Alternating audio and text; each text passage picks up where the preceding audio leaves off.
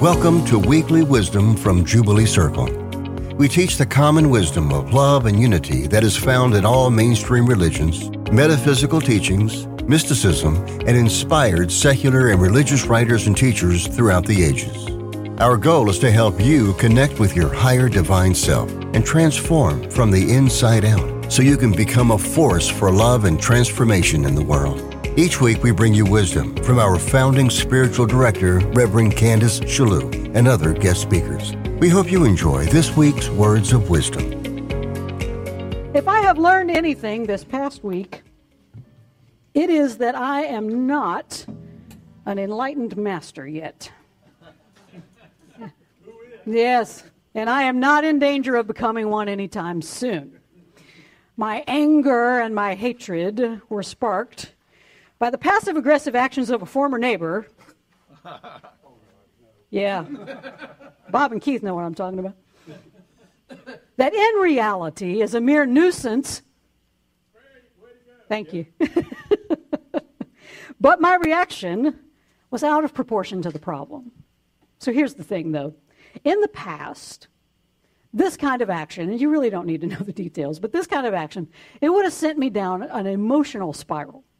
I would have obsessed over the situation. I would have lost sleep over it. I would have complained continuously to anyone who would listen. God bless Beth. I would have wallowed in my feelings of victimhood. In this instance, though, my anger, it really only lasted for a few minutes, mainly because I don't like feeling like that anymore. I don't like it. I used to love it. It used to feel powerful. But now it was just awful. My anger was my thing, man. I'd roll around in it and feel all self-righteous and put upon. But now I'm willing to see things differently. Yeah, this neighbor is acting in a petty manner, but instead of anger, my first reaction should have been compassion. It was Bob's. I'm going to give it to Bob. Bob was my Buddha. But that should have been my first reaction, but it wasn't. But truly, I agree with Bob. Her actions, I believe, come from a place of deep pain and suffering. The world, her world, everything has to conform to her idea of it, or she will use all of her power to bring it back into compliance with how she believes things should be. Something we all do, right? We all do that. So my anger was simply a symptom of me wanting to act in a way that I approved of, and she obviously was not doing what I wanted her to do. And so while I am not approaching Buddhahood anytime soon, I can see an improvement. And this jubilance is the gift that she offered me, a chance to deepen my own practice and to renew my commitment to not be afraid of accepting God's love, not just for myself, but for her as well. When we trip up over our anger and our fear, it's because we're afraid to accept the gift of love that others are always offering us, no matter what they're doing at the moment. But we have to be willing to see the situation differently. Because when we can clearly see how someone's call for love from us creates a space for blessings and miracles for everyone involved, then all we'll know what to say is, oh yeah. Hear these wise and holy words. From A Course in Miracles, chapter 19. The attraction of guilt produces fear of love, for love would never look on guilt at all. It is the nature of love to look upon only the truth, for there it sees itself, with which it would unite in holy union and completion. As love must look past fear, so must fear see love not, for love contains an end of guilt as surely as fear depends on it. Love is attracted only to love. Overlooking guilt completely, it sees no fear. Being wholly without attack, it could not be afraid. Fear looks on guilt with just the same devotion that love looks on itself. And each has messengers which it sends forth, and which return to it with messages written in the language in which their going forth was asked. Love's messengers were gently sent, and returned with messages of love and gentleness. The messengers of fear are harshly ordered to seek out guilt and cherish every scrap of evil and sin that they can find, losing none of them on pain of death and laying them respectfully before their Lord and Master. From Buddhist teacher Sharon Salzberg, on some level, we become addicted to guilt because we think ruminating repeatedly over a harmful statement or action will somehow absolve us of the negative experience we've caused another. But torturing ourselves is not a form of atonement. It merely makes us weary and more likely to act out in other facets of life as a result of feeling self-deprecated and inadequate. From the letters of the Apostle Paul, Romans 11, 5-6. There's a fiercely loyal minority still. Not many perhaps, but probably more than you think. They're holding on, not because of what they think they're going to get out of it, but because they're convinced of God's grace and purpose in choosing them. If they were only thinking of their own immediate self-interest, they would have left long ago. Back in 2008, a New York social worker named Julio Diaz was doing what he did every day. He was taking the subway home from the Bronx, and his routine was to get off one stop before his home stop so he could go to his favorite diner and have dinner. But this night was different. As he approached the stairs to exit the subway station, a teenager approached him and pulled out a knife and demanded that Diaz give him his wallet. And Diaz did, as most of us would do, and he handed over his wallet. But as the teenager began to walk away, Diaz called after him and he said, "Hey, wait a minute, you forgot something. If you're going to be out robbing people the rest of the night, you might as well take my coat so you can be warm." And the mugger stopped in his tracks and he turned around and he asked Diaz why he would do such a thing. And Diaz said, "Well, if you're willing to risk your freedom for a few dollars, then I guess you must really need the money. I mean, all I wanted to do was go get some dinner. And if you'd like to join me, you're welcome to." And to his surprise, the mugger said yes. And they went together to the diner. And everybody there, this was his routine, so everybody in the diner knew who Julio was. The manager, the waitress, even the dishwasher came and stopped by the table and said hello. Now this mystified the mugger even more, and he remarked to Julio how he was kind to everybody, even the lowly dishwasher. And Julio said, "Well, haven't you been taught that you should be nice to everybody?" And the mugger said, "Yeah, but I didn't think people actually did it." And so the pair continued their dinner. And when it came time to settle the tab, Julio said, "Well, I guess you're going to have to pay for this because you've got my wallet. But if you give it back, I'll gladly treat you." And the teen gave him back his wallet. And Julio pulled out $20 and said, "I'll give you this, but you got to give me your knife." And the mugger did.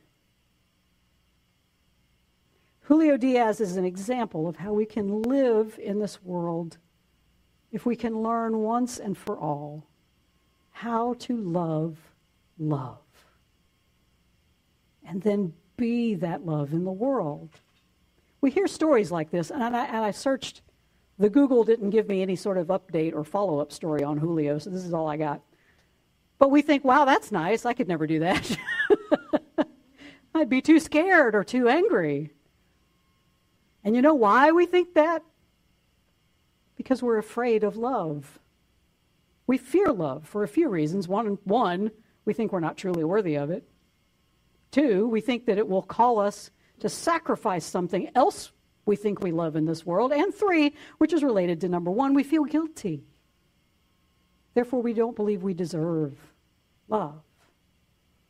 And the ego convinces us that we're right. Yeah, we are guilty.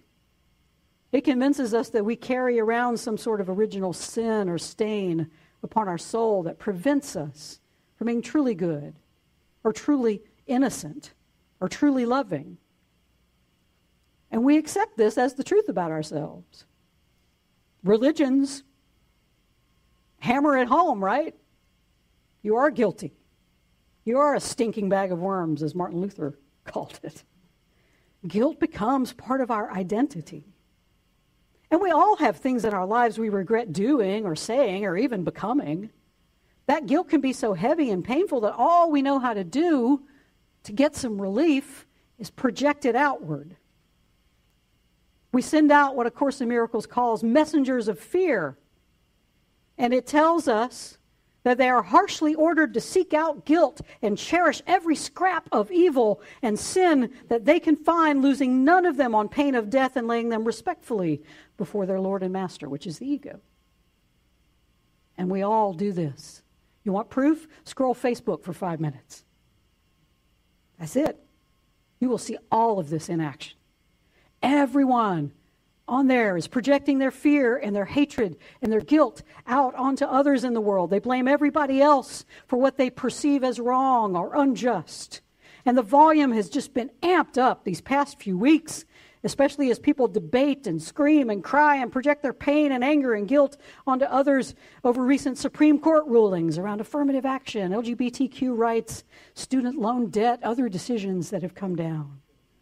Christian author and teacher Brian McLaren has long taught about the egoic power structures of this world that are designed to perpetuate feelings of systemic injustice and separation. The ones we're most familiar with include structures of domination. Now that is us over them, where those who hold our views are in power, whether we're the majority or not, and we force others to behave how we believe they should be behaving by passing laws, setting up dictatorships, or other forms of control. There are stories of revolution. That's us versus them. That's where the outgroup cries, if only they weren't in control. They're the ones messing things up. And this revolutionary cry of throw the bums out, that leads right into the story of domination, because we dream that if we held the power, we could treat them just as they have treated us. Wouldn't that feel good? Ooh. Another familiar power structure is one of isolation. That's us away from them, where we think if we could just set up our own little society somewhere, away from all these stupid and crazy people who are messing up the world, then we could create the world we want, this utopian society of peace and love and joy. This is at the heart of some attempts for some states to secede, or for the nation to be divided into blue states and red states. There are also stories of victimization, or us in spite of them, and this has most often been the story of the LGBTQ community. If only our oppressors were brought to justice, we say. We long to see the day when the religious right is finally neutered. It can't harm anybody anymore by telling lies about us or working to pass legislation denying us equal rights in all areas of life. Power structures have in common is that they are built on the same foundation of fear and guilt. Fear and guilt. And that's exactly what they project into the world. We believe that by projecting our fear, our guilt, our hatred, our disgust, our anger out into the world, we'll feel better. The problem is, though, I don't know if you've noticed, but everybody else is projecting their fear and their guilt and their hatred and disgust and anger out into the world. And those messengers of fear seek out guilt and cherish every scrap of evil and sin that they can find, and then we post it on Facebook. We're right, and everybody else is wrong. As Abby, the black maid in The Help, said to her racist employer, who spent all of her time trying to keep discriminatory laws against black people on the books, "Ain't you tired, Miss Hilly? Ain't you tired?" The fact is, we're all tired, right? Maybe just me, all right. It takes a lot of effort to project all that fear and guilt and hatred and disgust and anger in the world, because when we do it, it just creates more of it. It perpetuates itself. It finds all the evidence it can gather that we have judged the world rightly and everybody else is just wrong and stupid, and the world would be better off if they were not here. And that's how wars start, right? But can you imagine, let's do a little thought exercise. Can you imagine just for a moment that you have invited to dinner one of the 6 Supreme Court justices who have recently mugged much of the American people of their rights by voting to overturn well-established precedents on race, women's bodily autonomy, and other rights. Just imagine. Clarence Thomas is at your dinner table. Right? Could you be Julio Diaz in this situation? Could you treat someone like that with pure love? Someone who has projected so much guilt and harm into the world through their beliefs and actions. If you can, even if it's just an abstract thought exercise for a moment, if you can imagine stepping into Julio Diaz's shoes, then you can imagine the power structure that Jesus came here to teach us about, according to Brian McLaren. And that power structure has no them in it. It's some of us for all of us. Some of us for all of us. And the Apostle Paul in Romans 11 calls those taking part in this kind of power structure a remnant, a fiercely loyal minority. Not many, he writes, perhaps, but probably more than you think. We learn about that at the ballot box, right? They're holding on, not because of what they think they're going to get out of it. We don't do this work selfishly, but because they're convinced of God's grace and purpose in choosing them to see that power structure. Some of us for all of us. If they were only thinking of their own immediate self-interest, they would have left long ago. And they're all on Facebook. Paul didn't say that. Jubilants, this is our calling to be that remnant. To be the ones who are the sanest in the world of an insane ego. Because we're all willing to see things differently, to see our unity with others instead of that illusion of separation. We're ready to see the best in those we call enemies or opponents, or react to them in a spirit of love instead of fear and hatred. And when we can do that, a course says, we will begin to see more love in this world as people respond to our love with a love that perhaps is alien to them since they've forgotten who they truly are. A course says, love is attracted only to love. Overlooking guilt completely, it sees no fear. Being wholly without attack, it could not be afraid. That's our function, jubilants, to embody God's love so fully in this world that we overlook guilt completely, not just our own, but everybody else's. And in doing so, we no longer fear them. And so we no longer attack them. We no longer even see a them. We don't judge them as being less than or unworthy of the love, God's love flowing through us. Guilt, though, it's a strong force within everyone who possesses an ego, and I think that's everybody. I think so. Buddhist teacher Sharon Salzberg goes so far as to call guilt an addiction because we think ruminating repeatedly over a harmful statement or action will somehow absolve us of the negative experience we've caused another. But torturing ourselves is not a form of atonement, she says. It merely makes us weary, ain't you tired? And more likely to act out in other facets of life as a result of feeling self-deprecated and inadequate. Jubilants, ain't you tired? Ain't you tired of all the guilt feelings within yourself? Ain't you tired of all your fear and your hatred and your despair and your anger that you constantly project out into the world in an effort to release just a little bit of your own inner pain? You may protest, though, hey, preacher, I don't feel guilty. Those people out there, man, they should feel guilty for all the damage they're doing to the world. I'm woke. I believe everybody ought to love everybody else, so I'm on the right side of history here. Does it still feel a little judgy? Tiny bit. I like to think I'm on the right side of history, too, but here's the news flash. There's none of us are on the right side of an egoic world's history. Because there's nothing to be right about in a world of fear. In this world, even when we're right, we're wrong, because we're still basing our actions on fear and guilt. The truth is, we are afraid of God's form of love. The ego has hoodwinked all of us into thinking that unconditional, eternal love is weak. And only its plan for salvation, one based on fear and attack, that's the only thing that's going to work.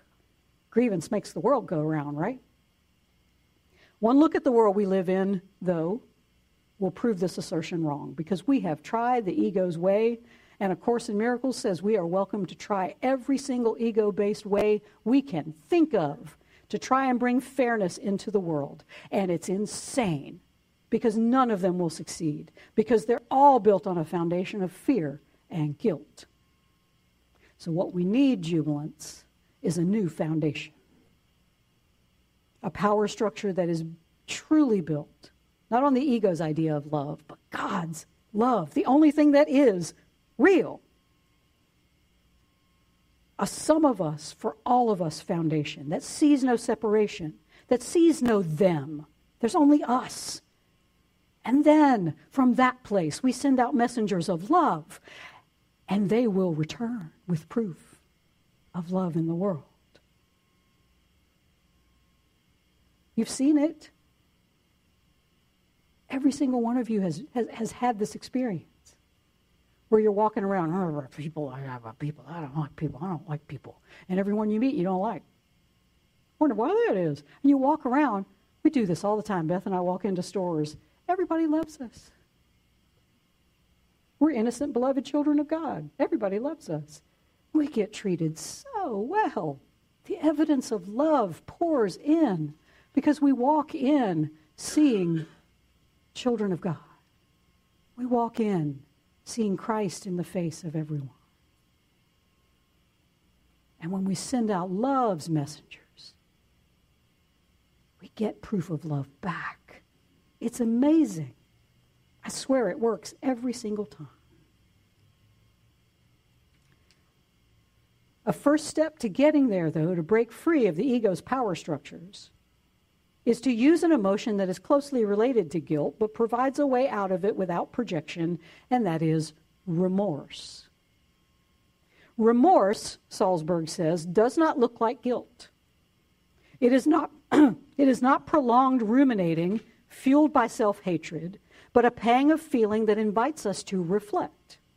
Remorse is thought to be a skillful state of mind. In Buddhism, that's what it is, a skillful state of mind, a byproduct of mindfully reviewing our actions, leading to a realization that we have said or done something that has harmed someone else. And I had to do that to Beth because I got so mad about the neighbor, and I had remorse. I'm like, I am so sorry. I'm sorry you had to see me have my little temper tantrum. She forgave me because she is loved like that. But remorse doesn't come from a place of guilt, according to Salzberg. Instead, it comes from a place of compassion and mindfulness. We see that we've caused others pain. Realization, she says, it helps us recognize our fundamental connectedness. It takes away the feeling of separation. Guilt makes us want to project it outward so we don't even have to feel it. Remorse, though, can help us recognize and take responsibility for the pain that we do cause when we're all caught up in our ego. Instead of hating ourselves for failing so miserably at love, which is what guilt is, we see that we have simply made a mistake, and we can choose again. We can apologize and ask for forgiveness, learn from the mistake without internalizing it as some moral failure or some inherent form of sinfulness. This is where we can step into our power as part of that remnant, that fiercely loyal minority that believes love will set all things right in the end. And if things have not yet been set right, it's just not the end yet. Supreme Court decisions, presidential campaigns, the makeup of Congress, none of these things signal ultimate tragedy. Instead, they're just signs that the egoic world is chugging along at a really healthy pace. And it's easy to take our fear out on each other, to malign and blame each other for the world's problems. We, however, must be the ones determined to be the sanest in the room. By going within and overcoming our fear of love with a capital L, and learning to become the embodiment of that holy love in the world. And all it will cost you, jubilants, is your fear.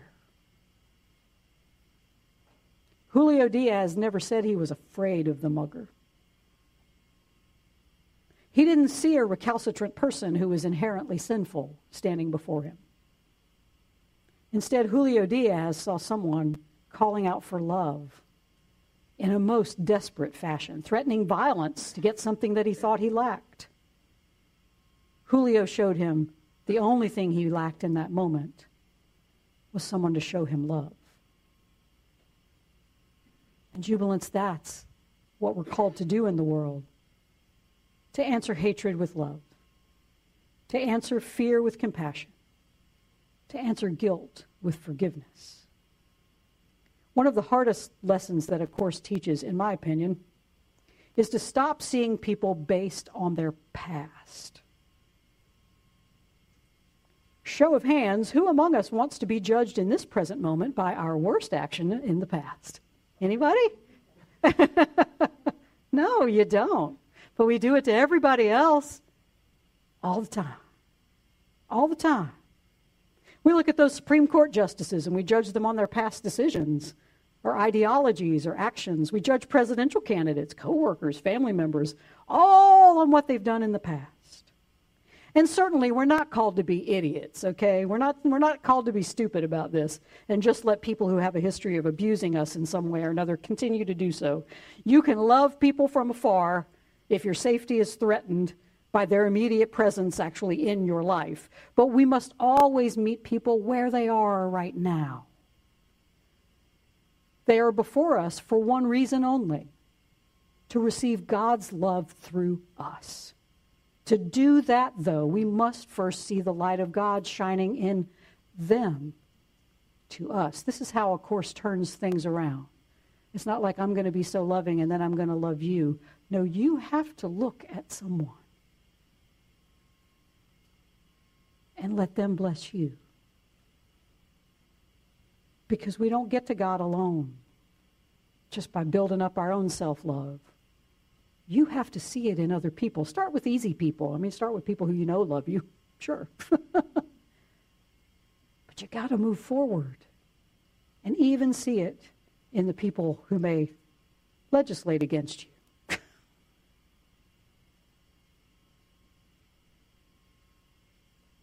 It's hard to do. It's hard to do. But the absolute truth about anyone you see or anyone you think about is that they are just like all of us. They are originally blessed. They are innocent. They are loved unconditionally by the one who created us all, no matter what they may be doing behaviorally out in the world. So we have a choice. We can continue to heed the ego's call to hate and fear them, or we can be willing to see things differently, to release our fear and guilt and allow God's love to flow through us to them, and see that on the plane of spirit, they also bless us with God's love, even if their behavior in this world suggests otherwise. And this is how I get there. I think of all those that my ego tells me are separate from me and mucking up the world, causing more feelings of separation. I see them as innocent children playing make-believe. Because that's where we all are. This life is like a play. We're all playing our role. We've all been cast in different ways. Some of us have been cast as villains. Others have been cast as heroes, others as victims. Some of us are the Greek chorus. But we're also the audience, watching this all play out. And in the end, though, like when you see a good play, you're like, man, that was the best villain I'd ever seen in my life. Wow, what a performance. We applaud everyone because we realize there's only one of us here. How talented we are to deny the innocence that we truly are so we can play that role. In truth, though, we are not the roles we play in this ego world. We're all innocent, all beloved children of God, but while we are here, we have a choice. Will we send out messengers of fear and guilt and hatred into the world, or will we send messengers of love and forgiveness and reconciliation? Yes, please, do your work. Do your work to end injustice in the world, but I beg you to not do it from a place of fear or guilt or hatred, but instead, do it from that place of divine love, that place of forgiveness and reconciliation. If we want a happy ending to this egoic play, we have to realize that we have the power to rewrite the script anytime we want by simply not playing a role that does not have love as its motivation. You remember, actors are always like, "What's my motivation?" Your motivation is love. That's where you play your role from. Do not play any role that asks you to have fear as your motivation. We may hope to one day to see remorse from those we perceive as causing more fear and separation in the world, and miracles do happen. I don't know, we might see something like that at some point. But the better path, I think, is to look within and see how we have allowed our own fear and hatred and guilt to cause more separation in the world, because we all have, if we have an ego. I think that's 99.9% of the people in the room. And then we must allow ourselves to feel remorse for our own feelings of judgment or grievance that has created more separation and fear and guilt and despair in the world. Only then can we see that our responsibility, our function in this world, is to learn how to love so fully that we are willing to put nothing out into the world except love, even in the face of often blinding fear or hatred or anger. Because, jubilants, when we learn to love, the only thing that is actually real, then this world can collectively breathe deeply and say, "Oh, yeah." Thank you for joining us for Weekly Wisdom from Jubilee Circle. If you enjoyed the program, we hope that you'll support us by leaving a good review of this podcast wherever you download your shows. We also hope you'll support us in other ways, either by becoming a subscriber to our YouTube channel and our weekly newsletter, or by supporting us financially. You can find out how to do all of that by visiting our website at jubileecircle.com. Many thanks to Audio Coffee from Pixabay for supplying our podcast music. Join us again next week, and until then, take the words of Meister Eckhart with you. If the only prayer you ever say is thank you, that will be enough. We thank you for your time and wish you the kind of week that'll leave you saying, "Oh yeah."